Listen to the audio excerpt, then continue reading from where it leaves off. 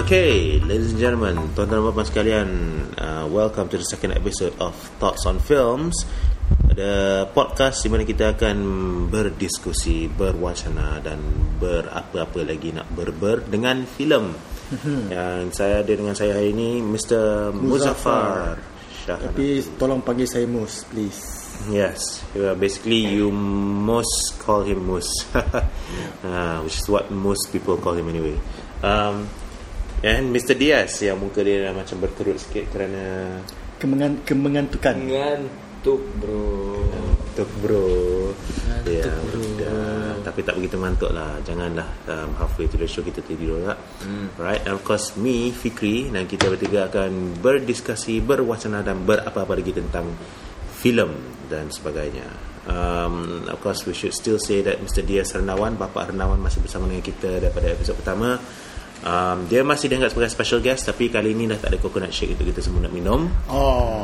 Tapi it's okay kerana he is going to not just shake tetapi rock our world dengan idea-idea dia tentang filem dan sebagainya.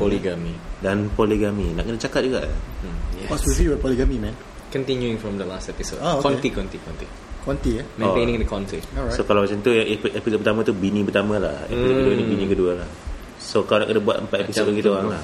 Boleh lah bro, InsyaAllah. Anyway, Yes. first segment dan lain-lain. Polygamy. Again, okay, anyway.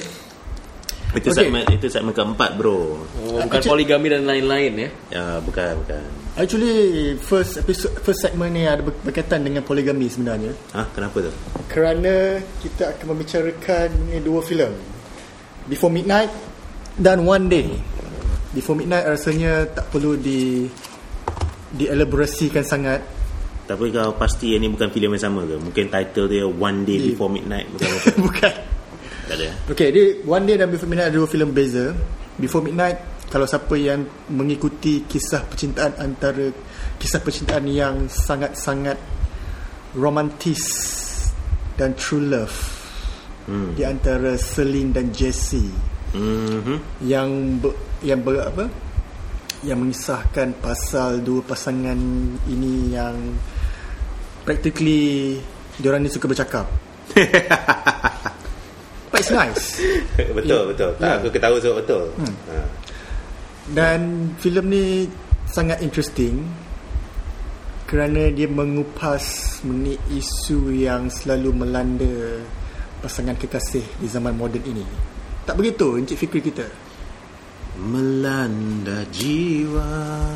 Yes, betul. Memang saya juga sering dilanda oleh hal-hal dan isu yang lebih kurang bukan sama sangat, tapi sekarang ni saya dah nikah dan sebagainya, rasa macam ada kaitan yang saya dapat buat dan wujudkan di antara filem ataupun apa yang telah dikemukakan dalam filem tersebut dengan pengalaman saya sendiri.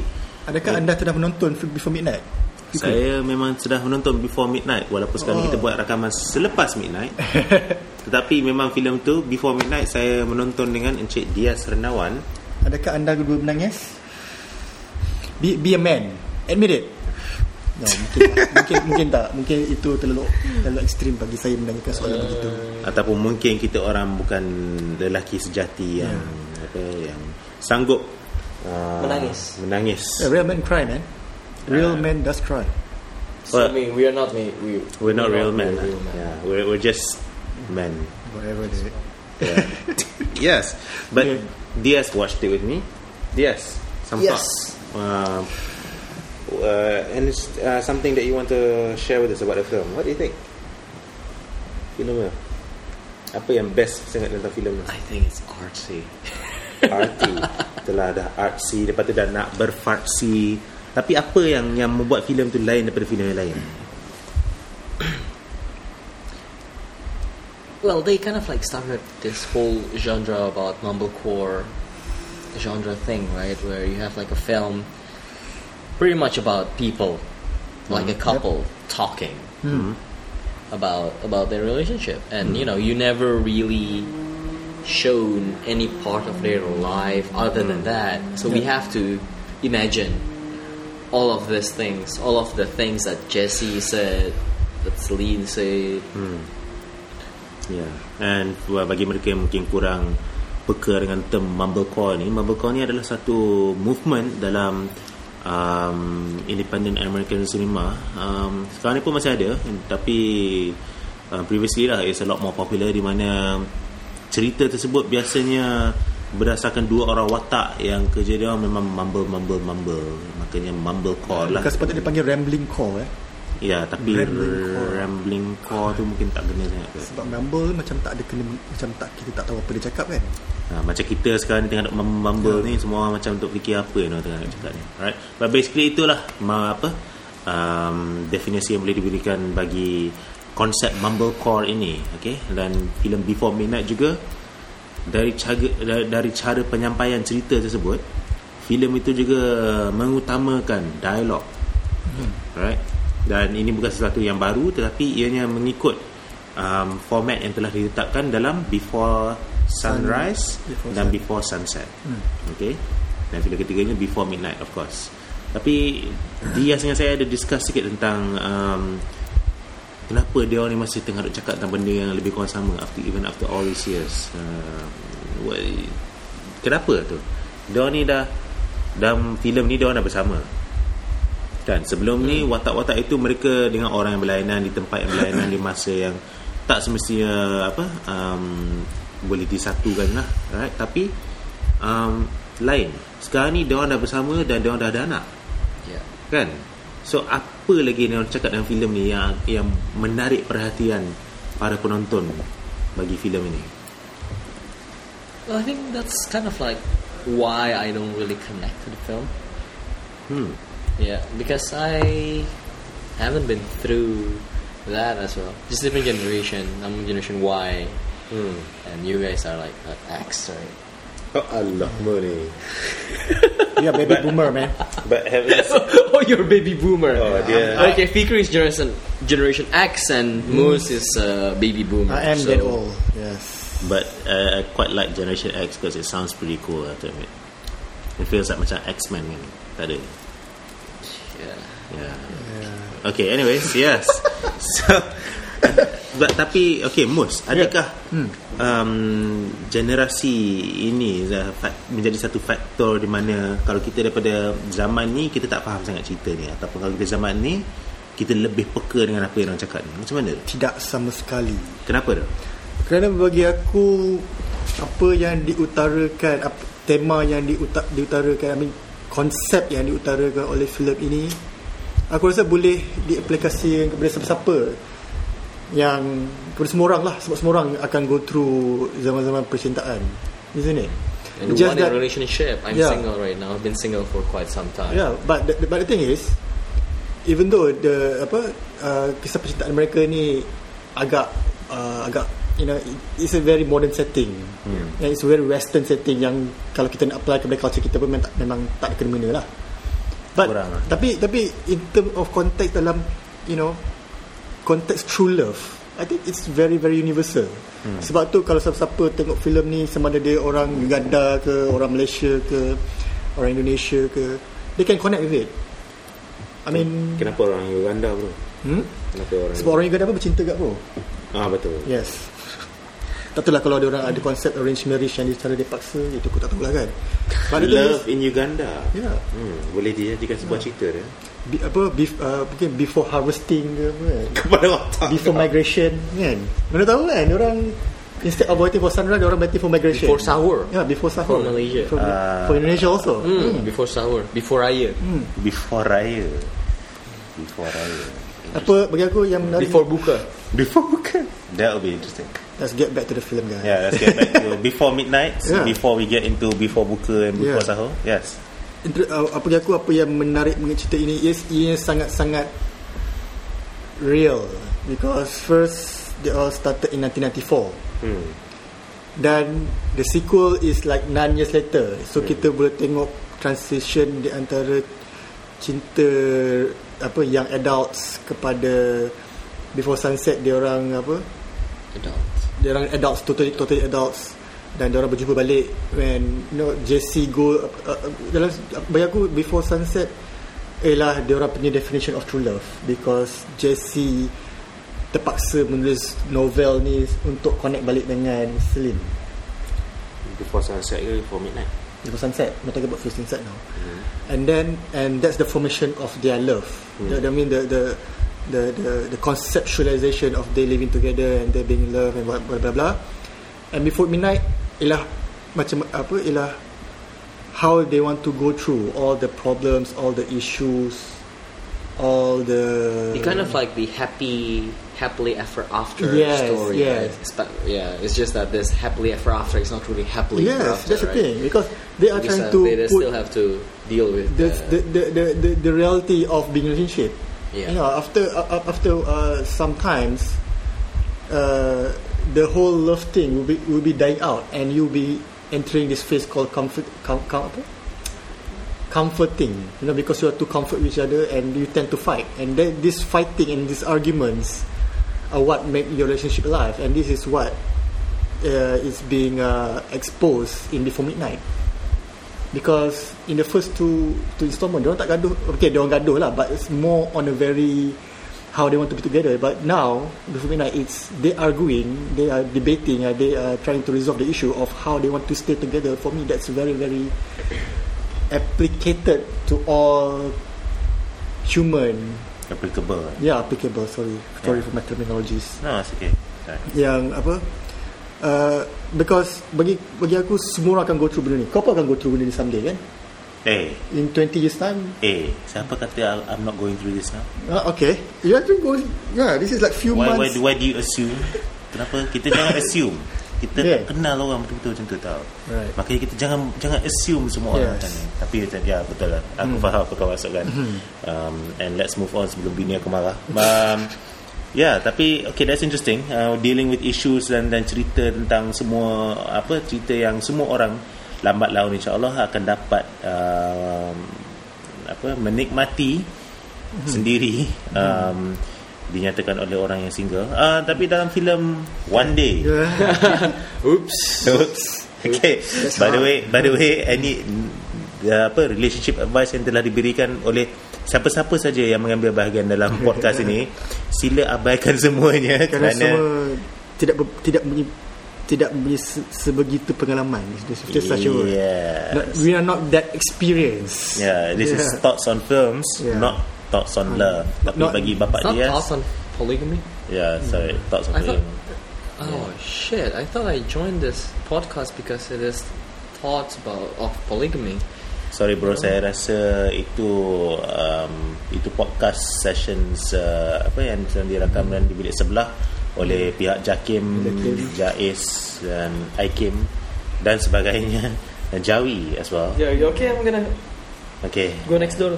Okay, jangan lupa wuduk dulu sebelum masuk. Okay. Moving on. One Day. Because One Day tadi Mus ada kata tema dan cerita dia lebih kurang sama dengan Before Midnight ni. Tapi saya dan dia sebenarnya tengok One Day belum Okay. Belum. So cerita One Day cerita apa ni? So what is the story about? Kau tengok lagi cerita apa ni? One Day. Okay, One Day mengisahkan dua orang kawan baik.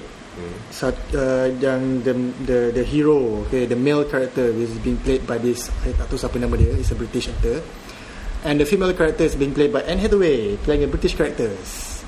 Basically these two people met in university back when they were studying, and they orang kawan baik, and then Anne Hathaway jatuh cinta kepada lelaki ni, tapi lelaki ni dia pun jatuh cinta kepada perempuan ni, tapi dia tak boleh nak bersama dengan perempuan ni sebab dia ada his own issue and whatnot. And the story actually carries until they reach certain age lah, until sampai 10-15 years. So in a way they go separate ways. I think they went separate, but they still get in touch with, they still contacting with each other, and they always met and somehow declare their love, indirectly on the same day that they met every single year. So that is what you call one day. So the similarity between one day and before midnight is it's about two people talking about love, about true love. Basically it's about true love. How true love actually keeps them together, regardless of how separated they are, of how different their life is. If they have that, if their love is so strong, in the end they will be together. Can you give like apa, ada satu babak tak, atau satu benda yang macam paling memorable sekali? Okay, paling memorable bagi aku is bila karakter Anne Hathaway ni dah move on dengan macam Mamat ni memang tak ada harapan lah dengan dia ni. She moved on, she became this very famous writer, and I think she lives in Paris, and she hooked up with this guy, ada boyfriend lah, and he invited this best friend slash crush, the guy that she's falling in love with, to visit her in Paris. So they met, and dia tengok macam mana Anne Hathaway punya karakter ni dah totally macam dah move on, dah happy. So he said, okay lah, aku nak balik London lah. I mean, I don't want to interrupt this beautiful relationship. So kata aku tak nak muddle all this thing lah. So because Anne Hathaway want to introduce him to her boyfriend, and then before he even met her boyfriend, he said, okay lah, I think it's not going to work out. I think I'm going to, you know how I feel about you and blah blah blah. So he left, and while he was like sulking and layan blues dia, tiba-tiba Anne Hathaway datang cari dia balik, and she kissed him, meaning that in a way, walaupun situ sangat simple, but it shows that Anne Hathaway leave everything behind so that he and give this guy a second chance. Because you say she kissed him or he kissed her? She kissed him. Alright. So bagi aku inilah similarity, but that scene actually reflects the whole Before Sunset punya story. Okay. Because in a way, tak kisah berapa jauh diorang terpisah, even though they being separated by all these issues, this obstacle, the demons that been plagued in their life, in the end they just leave everything behind because they just want to be together. Okay. Same like Before Sunset kan, because they've been separated for 9 years, and this guy and Jesse did everything that he could so that he can be with Celine, and in the end, di zaman-zaman yang tak ada internet, tak ada, maksudnya diorang tak tukar nombor telefon, tak ada emails, diorang jumpa juga. So that's the beauty. Okay, bagi aku the similarity, the similarity of these two films is the power of true love. Kan? Okay, alright. And the power of true love is something that's actually just want to ask you guys, right? Do you think the premise of Before Sunrise would happen today? Yes, I would say yes. It's the possibility is slim, but I think it's 1 in 100 possibilities. Yeah, I guess it could happen. 1 in 100, dude. I know what my friend's eating for dinner, and he's in San Francisco. Okay, he got a ramen. All right, and your point is kimchi ramen. We're so connected, man.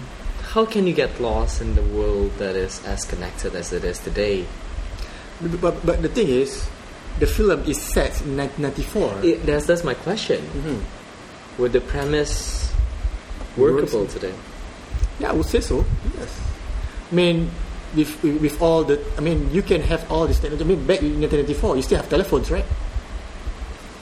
Yeah, but you don't have cell phones. I mean, when you're traveling around, you're gonna take your iPhone with you because you want to update your Instagram. But it's a tool, It's something that you're connected with, you're dependent with. But imagine that you're given a very particular set of time and situation. You are detached from all that, even though you have all all these gadgets and whatnot, all these communication tools, but you met that special person, and unfortunately all these things that make you that can connect you with her are not with you during but that at the time. end of the day, you still have a pen and a paper. You can just write her email But- down. okay. That couldn't happen in 1995 because email is not that Well, widespread, I isn't understand it? where you're coming from. I understand where Mus is coming from as well. For my part, saya rasa ini juga tertakluk kepada ni lah. Let's say for example, ada setengah orang ada Facebook account. Quite a lot of people have Facebook account, tapi tak semestinya orang tersebut kalau dah ada account tu pun dia macam nak cakap, membuka segala-gala tentang dirinya dia di Facebook, dan dia segala maklumat dan sebagainya disebarkan melalui Facebook dan Twitter dan sebagainya. So walaupun kita ada kebolehan untuk mewujudkan satu kaitan ni atau satu relationship dengan orang lain melalui social media dan sebagainya, tapi ada juga ramai orang yang saya kenal yang menjaga cara maklumat tentang diri mereka disebarkan, iaitu melalui Twitter yang telah diprivatekan, iaitu melalui Facebook account yang privacy setting dia juga telah diubah sesuai dan sebagainya. So these are the kind of things that we consider juga. Dan ada juga orang yang macam tu lah, macam Jessie dan Celine, mereka berjumpa tahun di pertengahan 90-an dan sebagainya. Mereka berjumpa masa di sana, tetapi this is the thing, diorang boleh exchange phone numbers, But they choose not to. yes. In this context, it's possible for them to be connected melalui email, Instagram, Twitter dan sebagainya. Tapi kalau kita betul-betul nak membuat satu pilihan di mana kita tak nak berhubungan dengan mereka dengan cara ini, saya rasa kebolehan tu masih ada jugalah. So possible, nak kata impossible tu susah, nak kata possible tu pun susah. It really does depend. But here's the thing, yang menarik pasal going back to Before Sunrise, the first installment is dalam filem tu dia ada cakap, kalau kita tukar nombor telefon, kita tak both of us afraid that if we connected with one another with that, with this technology, our love will die out. We're going to like call each other, and then once a week, and then suddenly it became twice, once in 2 weeks, and then once a month, and then suddenly it just died out. And because of they don't have any connection with each other for that period of 9 years, their love is pure, because they are always seek this possibility of being together, because only in that few hours time period they really know each other but not really know each other, and they have to go 9 years to actually know that. And after they met in Before Sunset, see what happens in Before Midnight. They have all the technology, all the cell phones, all the Facebook, and they start talking about the possibility of their breaking up. See, I think that's the beauty of the Before trilogy. You really do waiting for the miracle. Yeah. Before even the possibility of for them not breaking up, that's a miracle. Yeah. Makanya tuan-tuan dan puan-puan sekalian, the one relationship advice that we will give you for now adalah Polygamy. number 1, and number 2, don't get on Instagram or Facebook or Twitter. And third, believe in true love. Even though it's a kind of outdated in today's world, I think for me personally, I still believe that true love does exist. Yeah. Maybe I'm a hopeless romantic. So 1, polygamy. 2, don't get any social media account. 3, believe in true love. believe in true love. And inshallah you'll get the girlfriend as beautiful as Julie Delpy, right? Yeah, basically Diaz is a polygamous person, Fikri is a practical person, and I'm the hopeless romantic.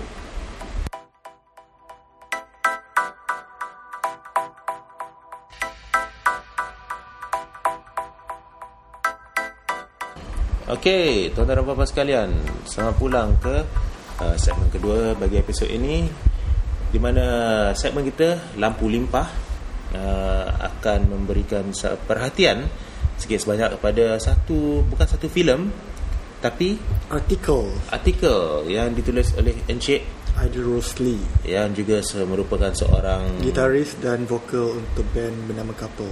Yeah. Wah. Kau ni memang dah hafal tu, dan bukan sebab kita buka tengok kat internet. Cik, saya bukan fanboy. Bukan fanboy saja. Iya, Okay, right.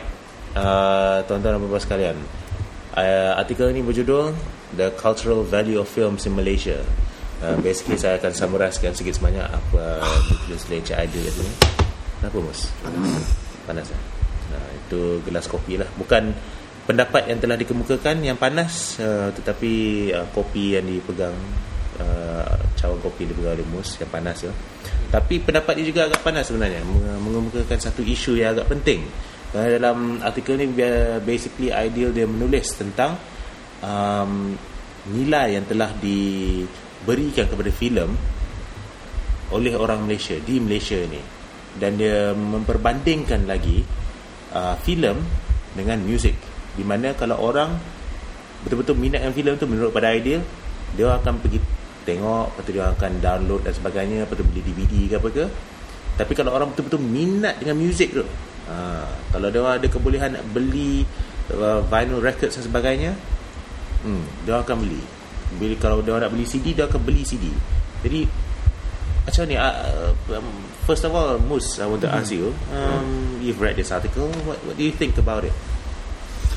I think it's memang betul to certain extent yang orang sekarang ni dah macam appreciate all this sentimental thing. Aku sebut sentimental thing lah. Okay. Sebab kita the point of we buying all this thing, DVD, vinyl, sebab it's a medium. Nak dengar lagu, nak tengok movie. But it's the sentimental ni that membuatkan orang simpan atau collect benda ni kan. Ya, I mean, dia cakap apa yang diutarakan dalam artikel ni memang betul. Tapi we have to look back. Is it really our culture? I mean, is it something that we have practiced in the long run? Sebab benda sebab orang, bagi aku personally, I love music and I love films, but I don't really collect all DVDs and CDs or vinyl for that matters. Bukan sebab aku tak nak, but first it's costly, and second because I'm in a generation where I can get all these things for free via download atau aku beli DVD pirate. Okay, so, tapi sebenarnya kalau download dan beli DVD pirate tu sebenarnya masih bukan sesuatu yang secara rasminya lah, bukan sesuatu yang dihalalkan. Yep. Tapi point yang Ideal kata tu adalah music pun macam tu juga. Dari segi kalau kita betul-betul nak download dan kita betul-betul nak beli CD pirate ke apa ke, masih kita boleh beli. Tapi point yang dikemukakan adalah orang yang minat filem dan orang yang minat muzik ni, cara kita appreciate dia tak begitu sama. Yep. So kenapa orang download dan beli filem dan beli pirated DVD tapi tak buat benda yang sama daripada muzik? Have you considered that vinyl is a very vintage medium that is being around for quite some time, and it's it's an object, it's a symbol of an era, right? Symbol of vintage, right? It looks good, right? But films, you have it on Blu-ray, on DVDs. They aren't that. They don't help as much as they don't help as much sentimental value as those vinyls does. Maybe, you know. So it could be because of the sentimental value yang tadi Mus kata, the vintageness ataupun nilai nostalgia yang mungkin disamakan sekali dengan ni. Right? Okay, let me throw a quote from the article pada ni. Tapi idea pun ada kata tentang, walaupun bagaimanapun di Malaysia ni mungkin tak begitu ramai orang menghargai filem dengan cara yang sama. Tapi dia kata di luar negara, di negara yang lain seperti USA, okay, I quote directly, it's probably the same in other countries. And he mentioned the names like the Criterion Collection, Kino and Olive Films, and Cinema Guild, which sells films that are not exactly going to register with the average film goer. Maksudnya filem-filem tersebut nilai artistik dan budaya dan sebagainya mungkin lebih tinggi, tetapi tidak begitu popular dengan orang with the mass audience. Biasa lah, with the mass audience, orang biasa lah. So kalau bukan mass audience ni, orang luar biasa ke macam mana? Tak tahulah. Tapi macam tu lah. Okay, so ada market dia. Adakah ini menunjukkan bahawa di Malaysia ni market untuk filem-filem sebegitu, filem yang mungkin dianggap sebagai indie ke bagus ke, tapi tak begitu popular dengan mass market atau mass audience ni, adakah filem-filem macam tu memang tak boleh survive langsung? Macam mana tu? Interesting issue. Bagi aku, kita kena tengok balik sejarah filem kita. Okey, sejarah kita filem kita ni macam mana? Sebab filem kita bermula daripada zaman 1939, KT film KT Chris Film, Wallace Shaw Brothers, and then which very reflects to the golden age of Hollywood, kan? And then it made transition to the 1960s, yang mana most film very pop culture reference, and then but kat sini ada satu bagi aku interesting period, yang mana daripada pertengahan late 1970s to mid 1980s, yang mana bermunculnya filem-filem yang aku rasa filem indie lah, yang boleh kita sebagai filem artsy. Macam contoh filem ke Rozana Cinta 87, you know that film? Oh ya. Yes. Kembara Seniman Jalanan, Sofia, to certain extent apa nama cerita yang mana dengan Oji Madok tu, Puteri, if I'm not mistaken. So it's dia deviate daripada formula yang sangat famous pada ketika tu lah. Kan? It's still ada penonton. Filem tu ada boleh consider, aku tak tahu sama ada box office ke tak, tapi quite famous lah because it's shown on TV, kan. So mungkin zaman tu tak ada perbezaan antara indie dan mainstream. So people just make movie for the sake of making movie because they want to make movie, and they all enter this one categorization of Malay films. Mungkin kalau filem tu dibuat pada zaman sekarang, mungkin filem tu akan dikategorikan sebagai filem indie. Nak kata tak dapat sambutan tu tak adalah kot. Sebab kalau contohlah filem Kill diterbitkan pada tahun 1982, I think it will reach a wider audience lah. Sebab masa tu penonton filem kat Malaysia tak expose dengan filem, dia orang tak expose sangat dengan filem Hollywood and whatnot. Okay. Kalau kita lihat kepada Indonesia, right, sebab Bapak Dias masih bersama dengan kita bagi episod ini.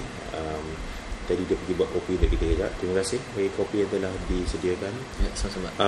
Sebentar lagi saya akan pergi beli rokok ya Pak. Oh, sebentar lagi. Rokok kita habis. Dia pada half an hour before imsak. Exactly. That's why we have to buy the cigarettes now and smoke.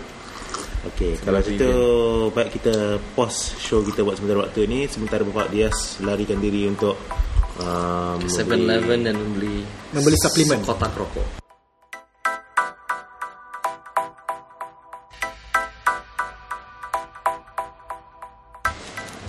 Okey, dan kita kembali dengan bahagian kedua bagi segmen Lampu Limpah episod ini, iaitu tentang nilai budaya, the cultural value, if you like, of films di Malaysia ni. Tapi kita keluar sebentar daripada Malaysia dan kita pergi ke Indonesia, di mana Bapak Dias Hai.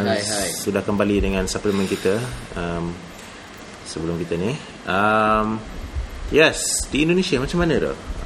How is film seen in Malaysia? In Indonesia, sorry. Yeah. Kurang lebih sama ya, seperti apa yang masyarakat lihat di Malaysia juga. Film itu dilihat sebagai hiburan, sebagai sarana hiburan, bukan sebagai sebuah media. Not the cultural value, not that much. A certain type of film might be considered as cultural. What is it? What's the term? Nilai budaya lah. Dengan nilai budaya. Primarily, it's the film of Garin Groho, and those type of film. But in general, film is being seen as an entertainment. Nothing more than that. Dan kalau orang nak beli filem dan menyimpan filem ni, adakah mereka akan beli filem ataupun adakah mereka akan download filem atau beli pirated DVD ke macam mana? In Indonesia or in Jakarta particularly, or Indonesia at large, it's because we don't have good internet connection, so mostly it's the DVD, pirated DVD, because film, DVDs, Blu-ray, it's so expensive. I mean, like, you buy one Blu-ray and it can feed you for like a week. Maksudnya beli DVD, Blu-ray. Yeah, beli satu Blu-ray, beli satu DVD Blu-ray original. Bisa untuk kita makan seminggu. Yeah. So and the biggest the censor of pirated DVD is found in Jakarta, actually. I see. Yeah. Okay, so makanya oleh kerana hal-hal ekonomi, orang beli pirated DVD lah. Yeah. But the point yang ideal kemukakan dalam artikel dia adalah music pun sama juga. Tapi peminat music, dan mungkin dia tidak berfikir tentang Indonesia ni, tapi I mean you're a music fan, right? And bawah itu kita pergi beli CD. Apa yang kau beli CD dia? Malik and the Essentials. There you go. You went and bought the CD itself. Okay, but explain the process. Sebab you didn't just buy the CD first. You actually heard the songs first. Yeah. Lepas tu baru beli CD tu dulu. Yeah. Kan? Right? So adakah normal, I guess. Ya, tapi kenapa kita tak buat benda yang sama dengan filem tu? Even I mean, like me myself personally, I buy the original CD and original DVDs of Indonesian and Indonesian film and Indonesian musics. But that's and that's kind of like my way of supporting the whole industry. But most people wouldn't do that. They would just download it and burn it to DVDs for music. And burn it to CDR or put it in their phones, really phones. They would never go and buy the original CD. In fact, I read like an article a few years back about an interview with a band in Indonesia. It's a pretty big band, Sheldon 7, I guess. They say this, that it's impossible for us to make money from the CD sales alone. The way we make money is by going around touring gigs. That's how they make money. That's how musicians, at least in Indonesia, make money is by gigs. And film is much kind of like the same way. DVD, no, not that much, not that many people would buy an original DVD. Even if we go back to the article and talking about vinyls, right? There isn't just that many shop that sells vinyls, in Jakarta. There's only probably 10, 15 shops. In KL, you find like Rock Corner everywhere. They will sell the vinyls, right? Yeah. It's not like that in Jakarta. It's only like the selected, exclusive bookstores and CD stores that would sell vinyls. Yeah, and it's pretty exclusive. Okay, alright, that's interesting. But mungkin ada lagi satu hal lah kita harus pertikaikan tentang vinyl dan sebagainya lah. Yeah. Sebab quality music yang kita dapat dengar dan dapat nikmati melalui permainan vinyl record dan sebagainya, kualitinya agak tinggi kan, right? Dia lebih kurang sama dengan original lah. In many cases, basically you're listening and enjoying the original work, kan? Okay. Tapi filem tak macam tu lah. Filem, kalau kita nak anggap versi filem yang paling asal sekali adalah filem itu sebenarnya, kan? jarang sekarang ni kita Or Red diberikan. Row, right? Or Are You Row? Ya. Sorry. Bagi mereka yang terjebak ke Generation Y ni, tapi tak apa. But the point is lah kan, kita tak boleh beli the original format of film. Yeah. Kan? Sekarang ni memang taklah, dulu mungkin ada, dan sekarang ni mungkin masih ada orang yang collect ni dan sebagainya. Tetapi bagi orang ramai tu, kebolehan mereka untuk membeli itu satu, ianya tidak begitu accessible lah. Yeah. Tapi yang keduanya, macam mana kita nak tengok ni? Kita beli filem on film, tapi kita tak boleh tengok. Kan? Yeah. Sebab kita memerlukan sebuah projector yang agak ni. Yeah. So mungkin filem dan muzik ni mungkin sedikit sebanyak kita tak boleh nak samakan jugalah. Mungkin Yeah, on true, some level tu jugalah, right? Yeah, on some level that is really true, because I mean, face it, today what we watch, I mean, like, we won't be able to watch the original format that they that the filmmakers are shooting with. We're gonna end up with like this format that is accessible for us to use and to store and to consume, and that will be much less quality than the original files, the original format, of course, obviously. Okay, so ini adalah hal-hal yang perlu difikirkan lagi lah. Dan juga tadi you mentioned something about supporting the industry kan. Yeah. Alright, kalau kita beli CD dan rekod dan sebagainya oleh seorang penyanyi atau sebuah kumpulan, biasanya mereka akan dapat apa? Royalty kan. Yeah. Right. Tapi dalam filem konsep dia lain sikit. Konsep royalty ni tidak begitu penting bagi ramai orang. Dan bila saya maksudkan penting ni, saya maksudkan macam ni. Okay, you watch and you want to support a certain musical group. Kita beli tu, dia akan dapat duit tu. Kita tahu record company dia dapat juga, tapi mereka juga sedikit sebanyak akan dapat juga royalty tu. Tapi kalau filem lain, kalau filem, berapa banyak kali saya tengok filem Kill tu, alright, pengarah dia mungkin akan dapat sedikit, tetapi kebanyakan filem diterbitkan oleh syarikat penerbitan filem, dan kebanyakan daripada orang yang terlibat dalam pembikinan filem ini bukan mereka yang dapat wang kita secara direct ni lah, atau secara indirectnya, sebab mereka telah diberikan sebuah kontrak dan mereka akan menunaikan tugas mereka, menjalankan tugas mereka. Habis dia akan dapat duit dia, sama ada berjuta-juta atau beribu-ribu, itu lain cerita lah, tapi dia akan dapat duit dia.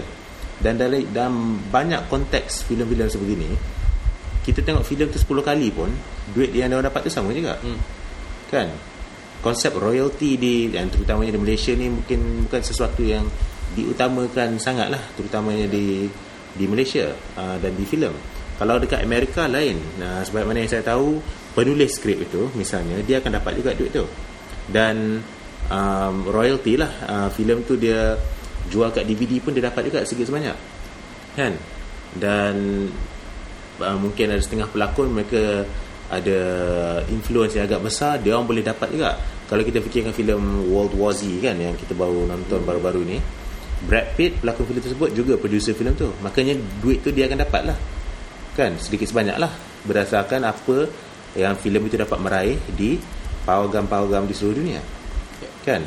Tetapi ramai orang, ramai pelakon, penerbit, pengarah, pengubah muzik, penyunting dan sebagainya, cinematographer juga, ramai daripada mereka, dia orang takkan dapat duit ekstra semata-mata sebab kita tengok filem tu 2-3 kali, atau kita beli DVD itu dan kita simpan DVD itu dan sebagainya.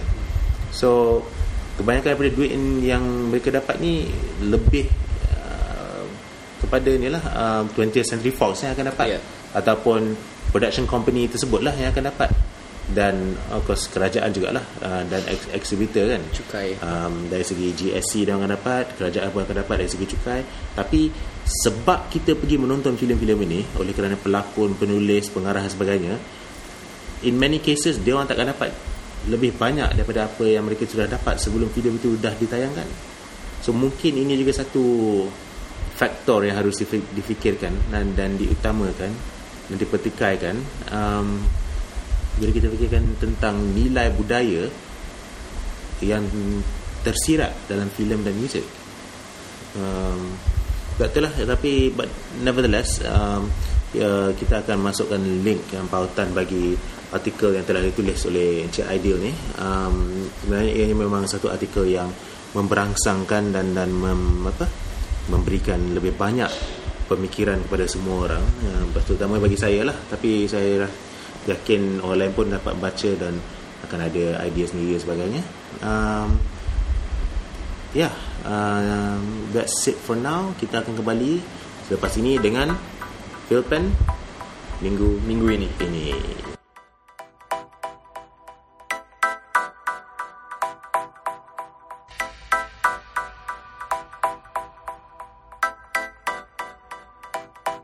Ya kan, Alhamdulillah diberkahin podcast ini. Ya, itulah. Nak buat podcast 10 minit sebelum imsak, beginilah macam apa? Beginilah jadinya. Lain kali kita jangan buat macam ni, boleh tak? Bikin setelah buka lah, kan enak tuh, satu malam. Itulah konsep dia. Tapi tak apa, esok atau tahun depan kita buat sini. Anyways, tuan-tuan dan puan sekalian, segmen terakhir bagi episod ini, Philpen minggu ini, filem pendek yang telah dipilih oleh Mr. Mus. Ya, dia tu dia. Tadi dia senyap sikit sebab dia pergi toilet. Ya, terima kasih kerana telah kembali dan pulang ke pangkuan kita, iaitu pangkuan Ibu Pertiwi. Ke pangkuan Ibu Pertiwi. Ambil tak? That's what I'm gonna do. Ya, aku akan pulang ke pangkuan Ibu Pertiwi.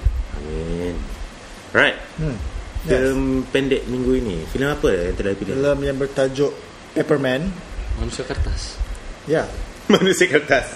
Yang lelaki kertas. Yang diterbitkan oleh Pixar Studio, if I'm not mistaken. Ya, I think it's a Pixar Studio production. It's pre-Pixar. Tak, it's a new Pixar style. It's a combination of cell shading or cell shading animation. Bukan Walt Disney Animation. That's Walt Disney. Pixar kan ada di sini. Okay, tak apa, kita teruskan. Mungkin ni lah Walt Disney production, tapi if I'm mistaken it's under Pixar. I might be wrong, but I'm so sure it's under Pixar. Alright, what's it about? Basically mengisahkan seorang lelaki ni yang berjumpa dengan seorang wanita. Yeah, it's about true love again. Why am I not surprised? Yeah, well, that's my theme for tonight. Okay. Polygamy. Anyway, filem tak ada dialog. Itu yang membuatkan bagi aku filem ni sangat menarik. Dan bagaimana dia cuba mendekati wanita misteri ini yang dia telah jatuh cinta pada pandangan mata pertama. Thank you, Mr. Diaz. Dengan menggunakan kertas, dengan menggunakan kapal terbang kertas. Dia mengingatkan saya kepada satu filem. Kau tengok filem Sign kan? Ya. Dia have same concept, di mana mereka tak ada dialog, cuma menggunakan kertas sebagai medium. So tak ada apa-apa yang baru bagi cerita ini, cuma ianya menggunakan formula yang sama tapi tapi memberi nafas baru kepada formula yang sudah sedia ada. Macam mana tu? Okay, secara konsepnya filem ni biasa je. Dia pasal lelaki ni nak connect dengan this dia punya woman of his desire. Tapi dia how to say that, it's fused the element of miracle. Kenapa true love selalu deal dengan miracleness? Why is it? You're waiting for one, bro. Because true love is a miracle, maybe. Yeah. Dia terma yang biasa digunakan bagi elemen ini adalah dinamakan Deus Ex Machina, ataupun penglibatan boleh katakan the creator? Powers that be. Tak semestinya the creator. To a certain extent the creator, but basically ada influence atau interference daripada pencipta cerita yang wujud dalam dunia ni, pencipta dunia ni lah. Right? Bagi ramai orang, mereka menganggap penulis skrip dan pengarah sebagai orang yang mencipta dunia, yang to a certain extent dia main Tuhan. Tapi ini bukan sesuatu effort yang nak memburukkan nama Islam dan sebagainya. Jadi tolong jangan tangkap kita orang. It's just a concept lah right, yang telah dikemukakan. Dan dalam konsep ini Deus Ex Machina ni menunjukkan cara di mana sesuatu yang ajaib yang telah berlaku untuk menjalankan jalan cerita tersebut. So dalam filem pendek ni memang ada elemen tu lah, di mana dia lelaki tu nampak perempuan tu, dia buat kapal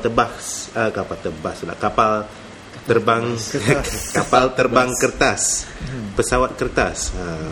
Gue ingin gunakan perkataan bahasa Indo ya, pesawat kertas gitu, yang akan dihantarkan ke dalam office seberang jalan daripada office lelaki ni. Dan dalam office seberang jalan ni, perempuan tu tengah duduk dan dia interview sebagainya. So dia cuba hantar paper aeroplane ni masuk ke dalam office tu, tapi setiap kali dia gagal. Makanya konflik itu lagi dibina, lagi diperkembangkan sedikit sebanyak. Tiba-tiba kita tengok kertas dia dah habis, dan dia masih gagal untuk berkomunikasi dengan perempuan idaman dia. So cerita dia macam Mus kata tu agak simple dan agak sama dengan cerita yang lain, tetapi cara ianya disampaikan dan cara konflik itu dibina dan diperkembangkan lagi, itu agak menarik. Dan cara konflik ini juga diselesaikan. Keinginan dia untuk bertemu dengan perempuan itu, sebenarnya bagi saya, to be honest with you, a bit too simple. Tiba-tiba ada pesawat kertas ini yang ada kehidupan dia sendiri. Lepas tu dia tiba-tiba digerakkan dan dia menggerakkan watak-watak dalam filem pendek ini untuk bertemu dan berjatuh cinta. So bagi saya rasa macam menarik tetapi agak simple, and too simple. I don't know. There's not enough crumble that they should have put in the beginning. Right? I mean, like, because it's suddenly in the middle we see like the perahu kertas. Itu filem lain lah. Film lain. Pesawat kertas ini tiba-tiba punya kehidupan sendiri, punya hidup sendiri. Tapi dari awal kita selalu melihat kalau mereka ini semua benda mati. Tapi kenapa dia bisa tiba-tiba hidup? Sebuah pertanyaan kan? Iya. Mungkin kalau dari awal dari awal sekali sudah di you know, they put like the crumbles that this paper is moving, it has somewhat alive. Maybe berikan hint lah kepada audience. Tapi jadi satu lagi soalan yang agak menarik bagi aku lah. Bagaimana hendak how to tell story without any dialogue. It's interesting, isn't it? Yeah, it's very interesting. I mean, it's not easy anyway. Tak senang lah nak bagi, sebab kalau ada dialog lagi senang kan. Tapi macam mana nak menggerakkan all this body language and all that. Sebab tu aku sangat respect kepada pembikin filem silence. Okay, alright. Dan kita harus memberikan penghormatan yang agak tinggi kerana kita akan menutup dengan perasaan Encik Dias bila dia menonton filem itu. Dan apakah perkataan pertama yang Dias kata bila dia habis tengok filem ni? I'm so sad. Okay, why were you sad? Saya sedih. Soalnya sepertinya this would only happen in Pixar and not in real life. Yes. Damn you Pixar. Yes. Or should that be damn you real life? Macam mana satu yang kita nak menghentam ini? Damn you real life. Damn you real life. Tapi tak apa, real life damn you. We're so romantic. We are maybe too romantic lah. Dan saya harap para pendengar podcast ini juga ada jiwa-jiwa yang berjiwang dan berromantik dan sebagainya. Dan saya harap anda telah terhibur dengan apa yang kami telah hidangkan buat episod ini, episod kedua podcast Thoughts on Films ini. Dan Mr. Mus, kalau mereka ingin berhubung dengan kita, apakah alamat email yang boleh mereka gunakan? Korang semua boleh email kami di mail@thoughtsonfilm.com. Kalau ada nak hubung kita di Facebook, Facebook kami ialah Thoughts on Film. tapi di Twitter juga kami ada, wujud di sana @TOF_show. Top show. Kerana ada mangkuk ayam lain dan dah ambil Thoughts on Films dan kita tak boleh guna. Apa-apa pun just go to our website www.thoughtsonfilm Thoughts ada S, Films ada S, Yes. .com. Yes, Semua ada kat situ. sebab dalam show ni ada banyak S. Yes. Ada- Okay. Ada 3 S. Ada 3 S. Ada website tu ada 2. Tapi tak apa. Yeah. Thank you. We will see you. It's not an S. It's not an S where I come from. It's a symbol of hope. Wow. Indonesia ni memang lain juga lah budaya dia. Terima kasih tuan-tuan dan puan sekalian. Assalamualaikum, salam sejahtera dan salam satu Malaysia. Selamat Hari Raya. Dan selamat Hari Raya. Ya.